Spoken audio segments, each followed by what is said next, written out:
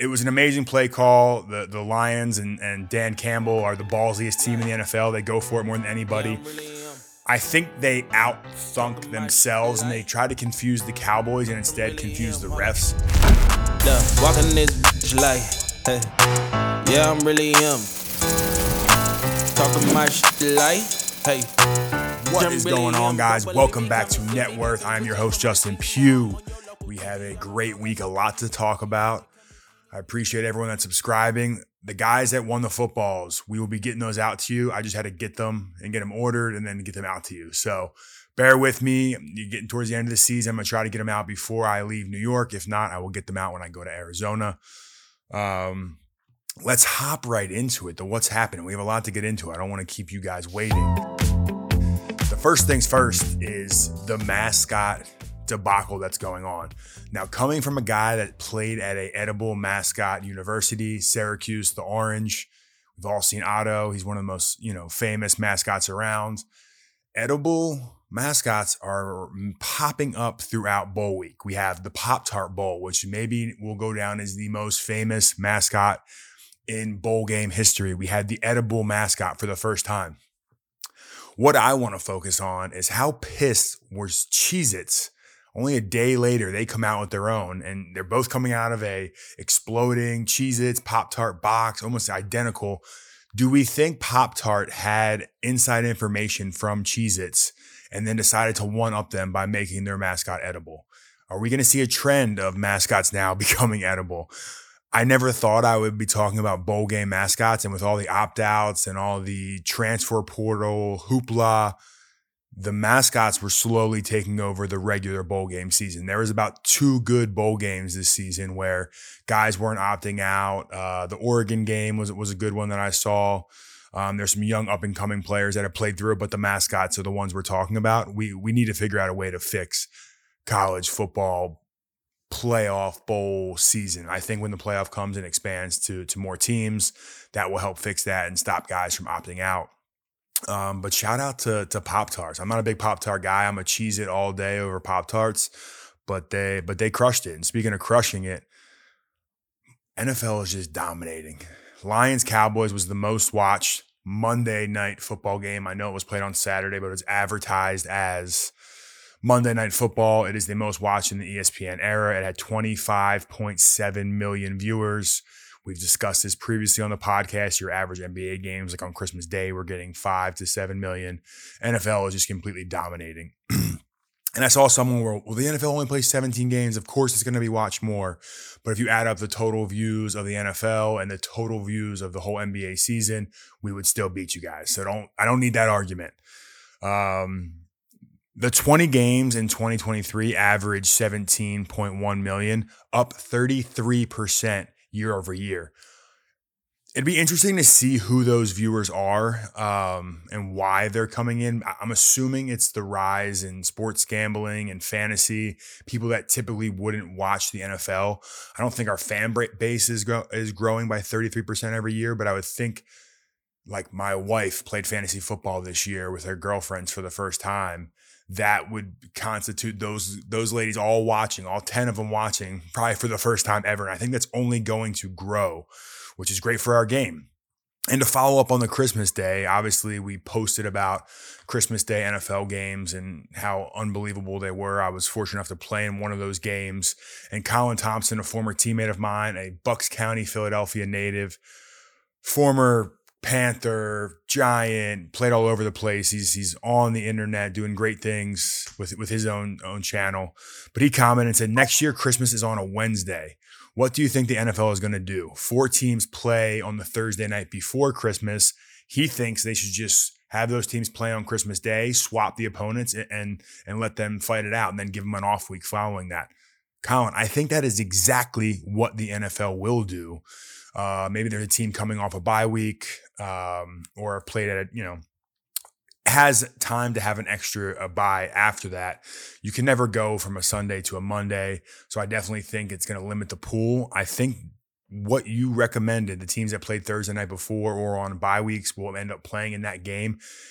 NFL will not give up Christmas Day games. I doubt that would happen. I think that we're just going to try to expand. That week we'll probably have Wednesday, Thursday, Friday, Saturday, Sunday games. We are seeing the numbers and they are backing up the fans want to consume the NFL. If there's only 2 games on in a time slot, everyone's going to watch it regardless. Doesn't matter if it's the 2 worst teams in the NFL. So the more days we can have just one NFL game, people are going to look forward to it. Now, I don't ever think we're going to get to a place where we play every day of the week, but we're getting pretty damn close. Next up, we're going to talk about Mike Vrabel. I don't know if you guys saw the clip. We'll drop the clip below of him talking about losing. And it goes back to the whole scenario of tanking. Expand on. Because it sucks to lose, Gentry.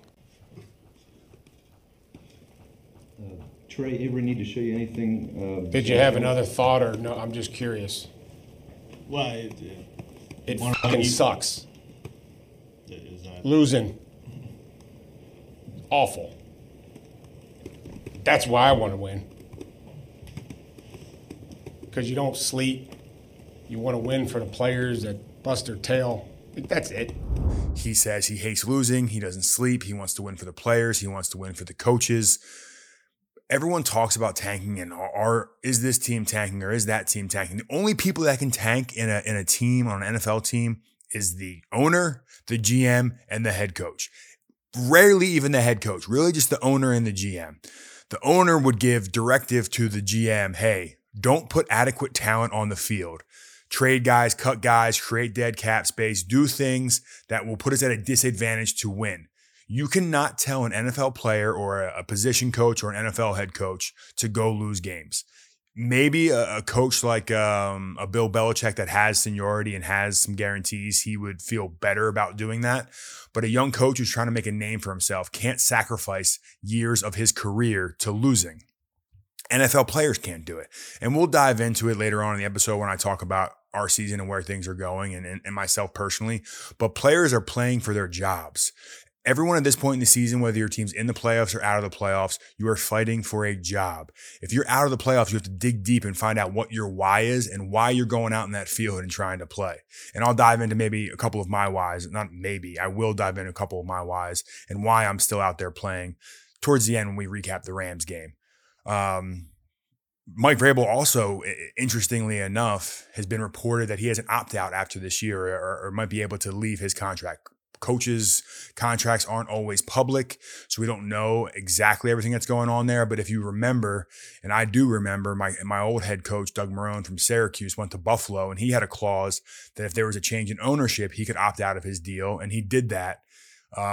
He ended up not getting another head coaching job, but made his way down to Jacksonville and got a job later on. But I wonder if there's a clause in Vrabel's contract, if there's an opt-out. The New England Patriots, I know Belichick is a Hall of Famer. There's been some rumors there. Vrabel, former player. Things could be switching up here soon. We'll see. We'll see what happens there. But love that Vrabel was supporting his players in that clip, supporting his coaches. You know, he doesn't want to lose. And you can tell it's eating at him to lose. The big news coming out of the college football playoffs, the 2 teams that are moving on. We have Michigan versus Washington in the college football playoffs next Monday. I couldn't have been more wrong in my picks. I had Alabama and Texas with a rematch, and both teams got beat. Alabama got dominated. The score obviously was much closer than I think the game even was. Michigan was more dominant in the trenches, which is the calling card for all of Alabama's football teams. They got Alabama into some critical situations, and their quarterback just wasn't quite there yet. He's an unbelievable player. He got him to this point, beat an unbelievable Georgia team. But when it got down to late in the game, Alabama didn't make the plays they had to make. Michigan did. Hats off to Michigan. This is, I would say, one of the more intriguing national championships we've seen in a while. It's the first time not having an SEC opponent. It's good for college football. Maybe the NIL is working. Teams are able to pay players, and there is some diversity amongst talent in the conferences. So maybe we were seeing a shift in college football with Michigan and Washington, because you never would think you would see a Washington team in a national championship. No knock to Washington. They're great. But just talent-wise, they've never been able to get the same talent as some of the SEC schools. So really excited for both of them. The Rose Bowl between Michigan and Alabama had 27.2 million viewers. A lot of commercials. I'm thinking the NCAA is trying to get as much money as possible in their pockets with all these commercials before the inevitable happens. Chip Kelly's talked about it. Matt Rule's talked about it.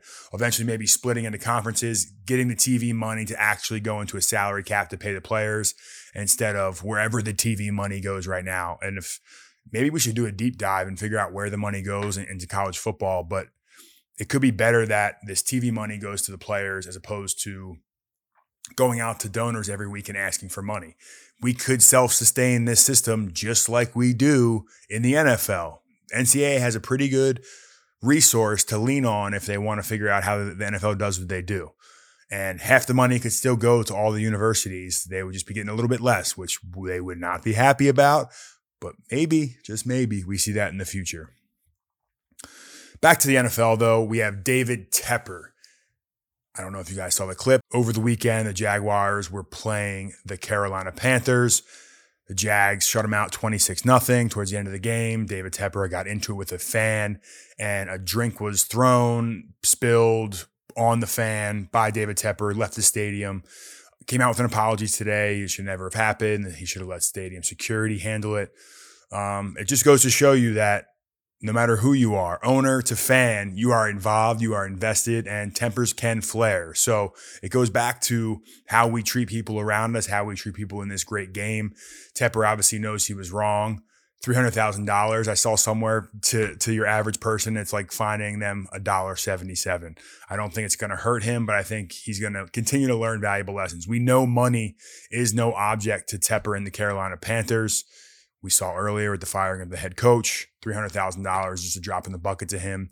But I think the social media impact is going to have more of a fallout than just the dollar amount. And that's something that a lot of the private equity folks have never dealt with before.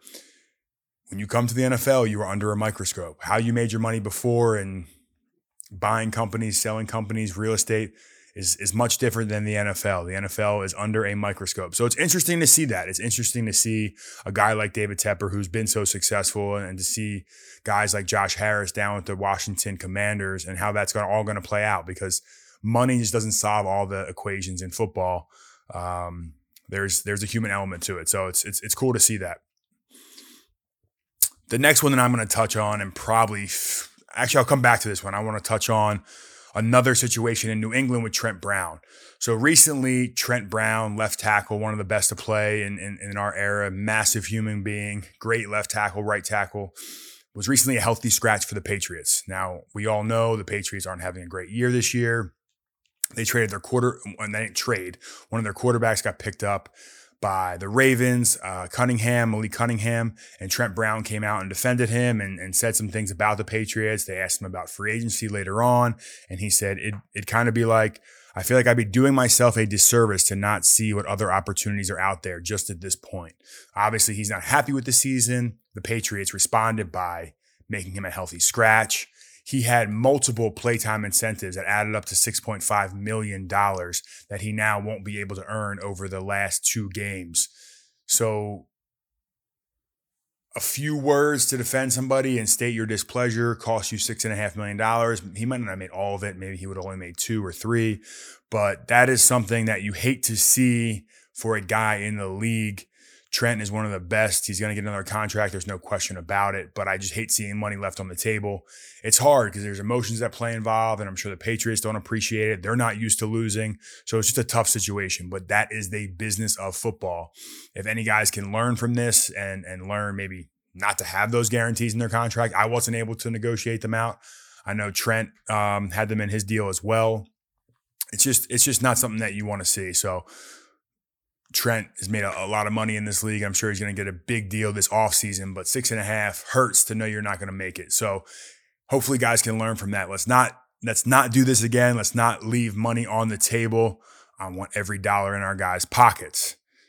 And I wish we could take money out of the pockets of the next guys, the referees, or maybe put more money in their pockets so they become fully guaranteed, or not fully guaranteed, but full-time employees of the NFL.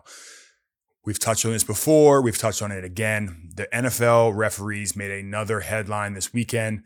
I'm sure everyone saw the Dallas Cowboys-Lions game, the ending of that game. Taylor Decker goes in, reports, you see him and Penny Sewell, the right tackle, and another guy, Dan Skipper, run onto the field, and Decker reports, goes on to catch a pass, and the referee said that Dan Skipper had reported instead. It was an amazing play call. The Lions and Dan Campbell are the ballsiest team in the NFL. They go for it more than anybody. I think they out-thunk themselves, and they tried to confuse the Cowboys and instead confuse the refs. The ref was wrong.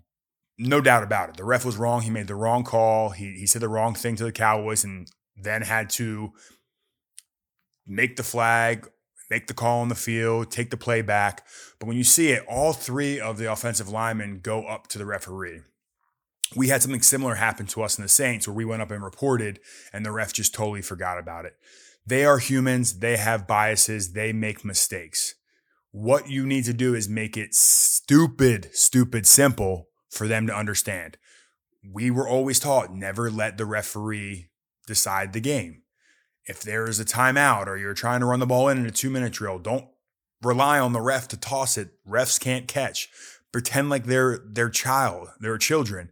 Run the ball in, place it down, don't waste time.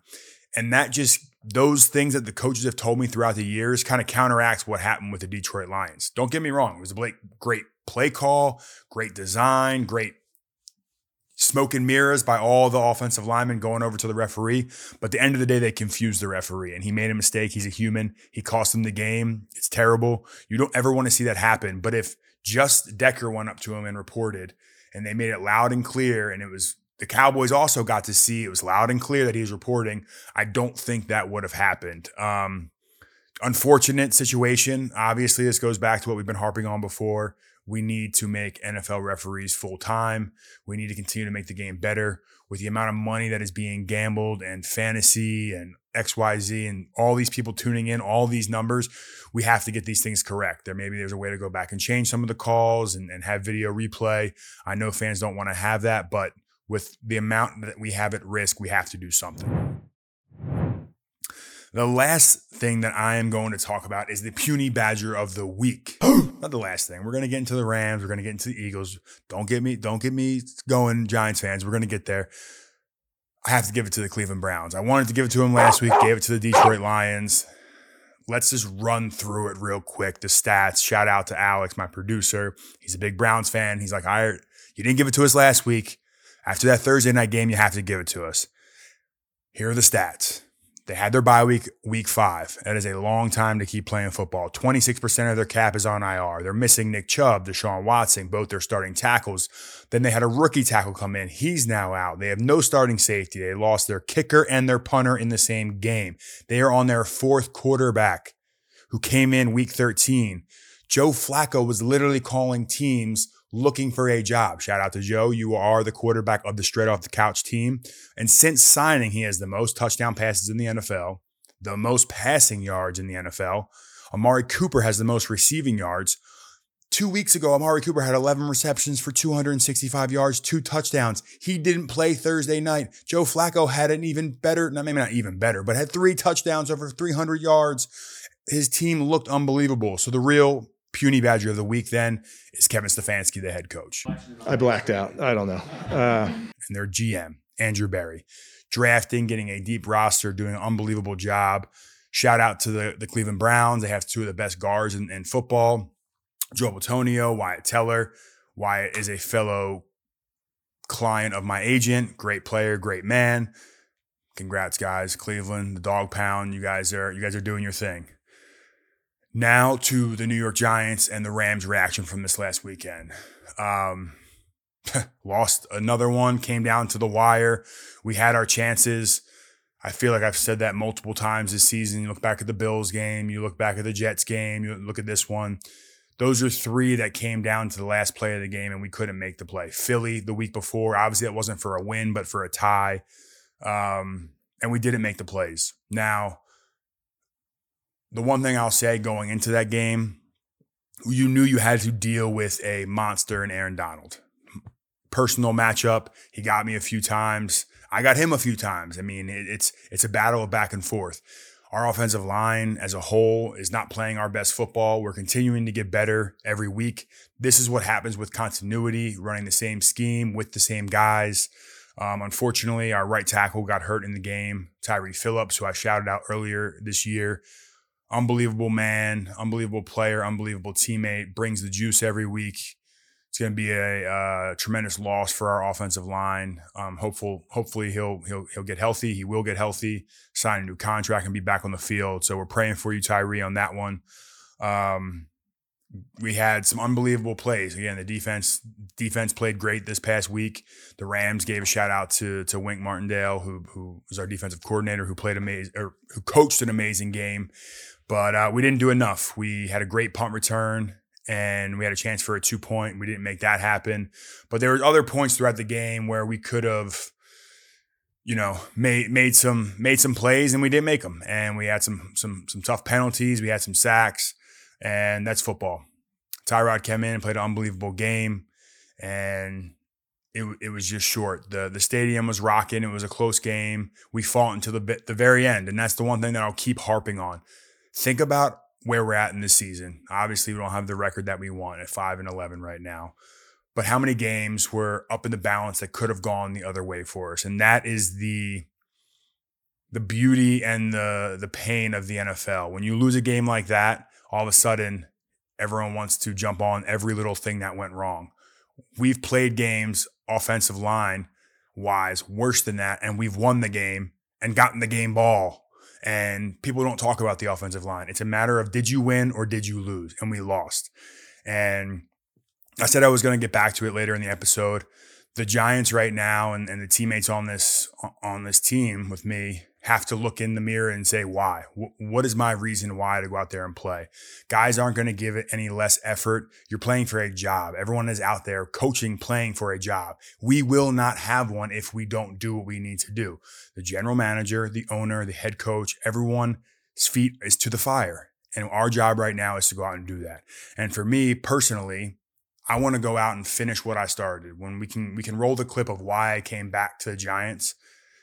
I'm doing everything right now this week the same way I did that first week. Continue to do the things the right way. Continue to prepare the right way, to watch the film, to practice hard, to push each other, and that will pay off down the road. We've lost a lot of close games this year. We've had a lot of injuries this year. Other teams have had injuries like the Cleveland Browns, and they're still winning games. So what can we do to get better going down the stretch? That is on us, and that is on a personal challenge to me to continue to be better for this team, be better for this organization, and we will turn it around. I know we have the right people in the building. So obviously, I appreciate all the support. Obviously not where we want to be, but we're going to keep fighting. We have Philadelphia coming in this week. It's going to be a snowy game. The weather is calling for snow. The Eagles have had their own struggles. We obviously went out there and on Christmas Day had a back and forth battle. That since then, the Eagles lost to the Cardinals. My former team, one of my best friends, DJ Humphries, tore his ACL in that game. So bittersweet one there for the Cardinals. I know they're happy to get the win, but losing your star left tackle is never a good thing. Just praying for a speedy recovery for DJ. But they're gonna be rocking. They're still trying to get off the snide. There's some fractioning going on in that locker room. I saw some reports coming out. So they're trying to come together and find themselves as well. So regardless of where your team is at in all this, it can turn on you quickly.